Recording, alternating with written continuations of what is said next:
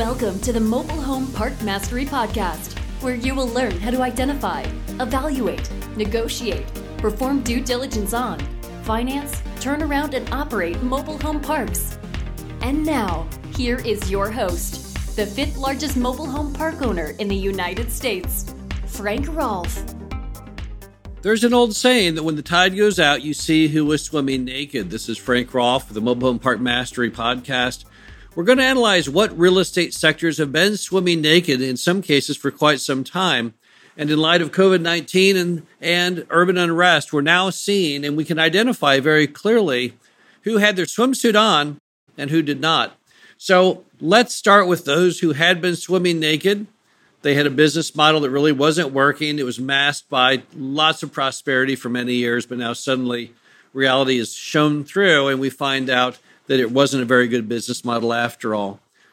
Retail. The retail sector has done terrible. It is doing terrible. I'm not even sure if we ever will see bottom in my lifetime. It's so bad.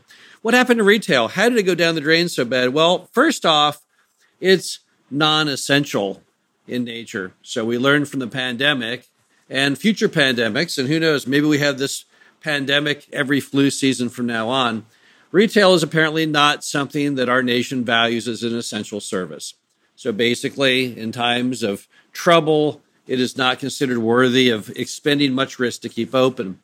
Equally disturbing for retail is the advent of internet shopping and the fact that most people today are buying more and more items online and don't really need those stick and brick stores any longer. Now, of course, when I talk about retail, I'm not talking about you buying something on Amazon, and there are real estate sectors that benefit from Amazon, such as industrial and warehouse groups that hold their merchandise while it's sent. I'm talking your good old mall, your good old strip center, the place that you might go to that big old department store to buy a dress or to buy shoes or a belt. Those things are really in tough shape. I've talked to some retail owners right now that are not getting even 20% collections on what had been formerly 100% collected and full strip or shopping center. Really, this is maybe the end of the road for much of that. They had said that 20% of all malls would close over the next 20 years. I think it's going to come a lot sooner than anyone expected.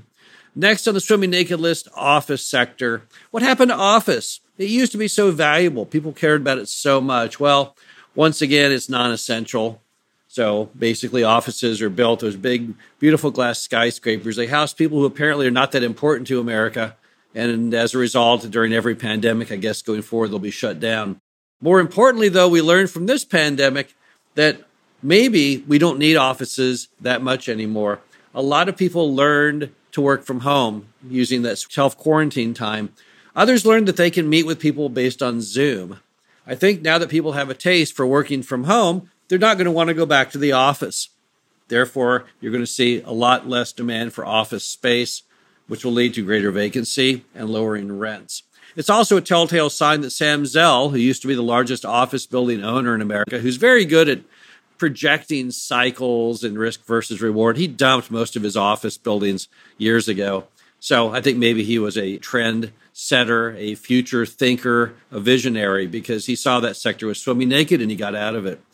Next, you have self-storage. Now, self-storage comes in two components. I'm only going to put in the swimming naked category, self-storage in urban markets. What happened to self-storage? Well, clearly it's not really essential. And clearly a lot of Americans, rather than pay their $100 a month to store their goods, are going to cancel those lockers and sell that stuff off on eBay. And the fact that a lot of self-storage has been massively overbuilt the last few years, I think there's something like 2 billion more square feet that came online right in time for COVID-19, probably wasn't the smartest business plan of all time. So you also have, however, the more rural self-storage, which we'll come to in a minute. That is not going to be lumped into my naked category. It still has its swim trunks on, but unfortunately, good old self-storage in urban markets, the very markets that we saw articles only a few months ago of how great and hot they were. No, they're not. Then, next up to bat, we have the entire lodging industry, clearly swimming naked. In fact, not a shred of clothing whatsoever on. What happened to lodging? It was looking so good at one time, right? A lot of hotels going up and all kinds of good things going on. Well, number one, we learned from COVID-19 it is a non-essential item on a grand scale. In fact, all of travel was particularly beat up on during COVID-19, was found just to be of no real necessity for America to keep open, and it got shut down. So that was the end of that. On top of that, a lot of people are finding that they can do a lot of things they used to have to travel to do in conventions and meetings. Well, again, they can do that by Zoom. So they don't really need it anymore. It's just something that they can basically just do from home and not have the trouble and the cost of going on and doing the travel.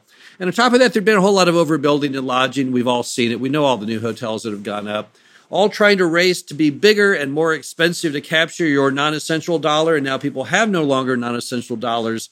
So lodging, the swim trunks fell off long ago. Then you have industrial. Again, there's parts of industrial that are doing fine. Some are doing better despite the sea going out. I'm talking more about that non-essential industrial, the industries that were tagged as non-essential, which are now either completely shut down or doing a fraction of their former capacity. Those are not doing well at all. And then finally, high-end apartments. You know, I got sick to death of hearing all the time about this great new development for a new high-end apartment or a new micro apartment here and there, and always in big urban markets like Chicago or Boston and Manhattan, and then you can guess where this is all going. Not only are these the hardest hit areas from COVID-19, but also additionally, they house mostly non-essential workers. So when you add those two together, it's not pretty. Also, people found out from self-quarantine that apartments weren't that much fun. They couldn't be outside in an apartment. So they ended up being trapped inside, sitting in those four walls, deciding, I don't really like this place much anymore. So I think you're going to see huge problems with them. I know they're right now doing terrible on collections. Talked to some apartment owners who are only collecting sometimes as little as 50% of the rents, whereby they were collecting 100% before COVID-19. But I'm not even certain it's going to rebound. I'm not sure people are going to want to stay around in those cities where they know coming up soon we might have another resurgence of the pandemic. There's urban unrest. I'm just not sure that product is going to make it. I think that there's sometimes people develop a business model for the moment. It might seem kind of attractive, but it doesn't necessarily age well. Now, on the not naked front, here are the folks who had their swimsuits on the entire time. Basically, anything in the affordable housing sector. Apartments, of course, those who house apartment people, predominantly on Section 8. Most of those people are already on a government subsidy. The rent comes in no matter what. So pandemic or not, it's all okay. Plus, as Americans have been losing their jobs and losing their businesses, they need more affordable housing. So I think apartments that cater to affordable housing have been doing fairly well, keeping the occupancy high, collections high. Another group, of course, us here at Mobile Home Park Mastery Podcast, our favorite sector, mobile home parks. Why are they doing so incredibly well? Well, number one, most of our customers are in essential services and or they are also retired, so they're not as at risk in the employments that were shut down with the non-essential services during COVID-19. Also, just to look at the location of mobile home parks, they're traditionally in non-urban markets. You don't find any mobile home parks in the middle of Boston or New York because when the land gets valuable, mobile home parks always get torn down and redeveloped. We're just on one story. We're not multi-story. Also, we're in a lot of flyover states. Number one spot for mobile home park in America, the state with the most is Texas. Number 4 is Kentucky.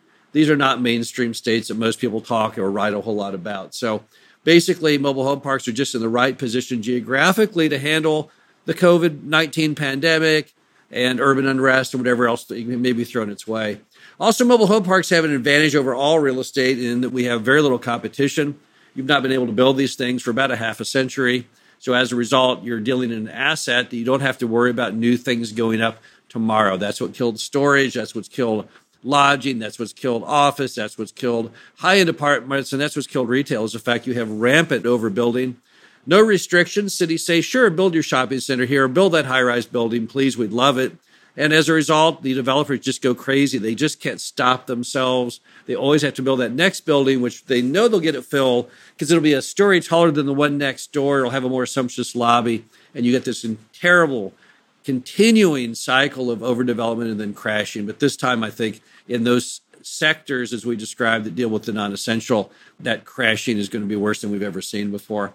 Other reasons we like mobile home parks are they're non-subsidized, so we don't have to worry about the government. Who knows what the government will do going forward? There'll be a whole lot less of tax money coming in from the pandemic, from urban unrest.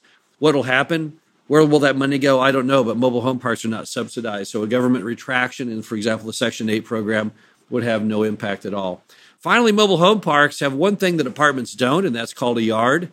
So in a mobile home park, you've got no neighbor knocking on your walls and ceiling. You get to park by your front door.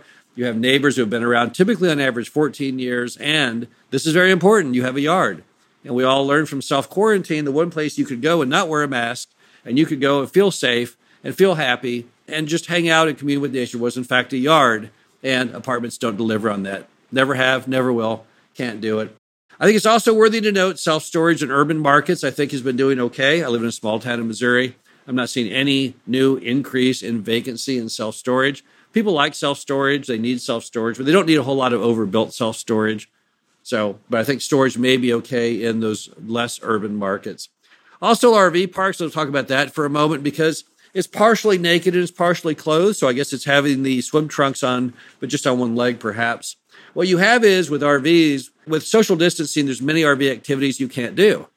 So a lot of people right now are saying, I'm not going to go use that RV park because I can't use the things I like to do, which are maybe swim in the pool, hang around the campfire, the things that don't meet our social distancing guidelines. But yet others are saying, I'm going to go get in my RV and go out because I want to self-quarantine and commune with nature.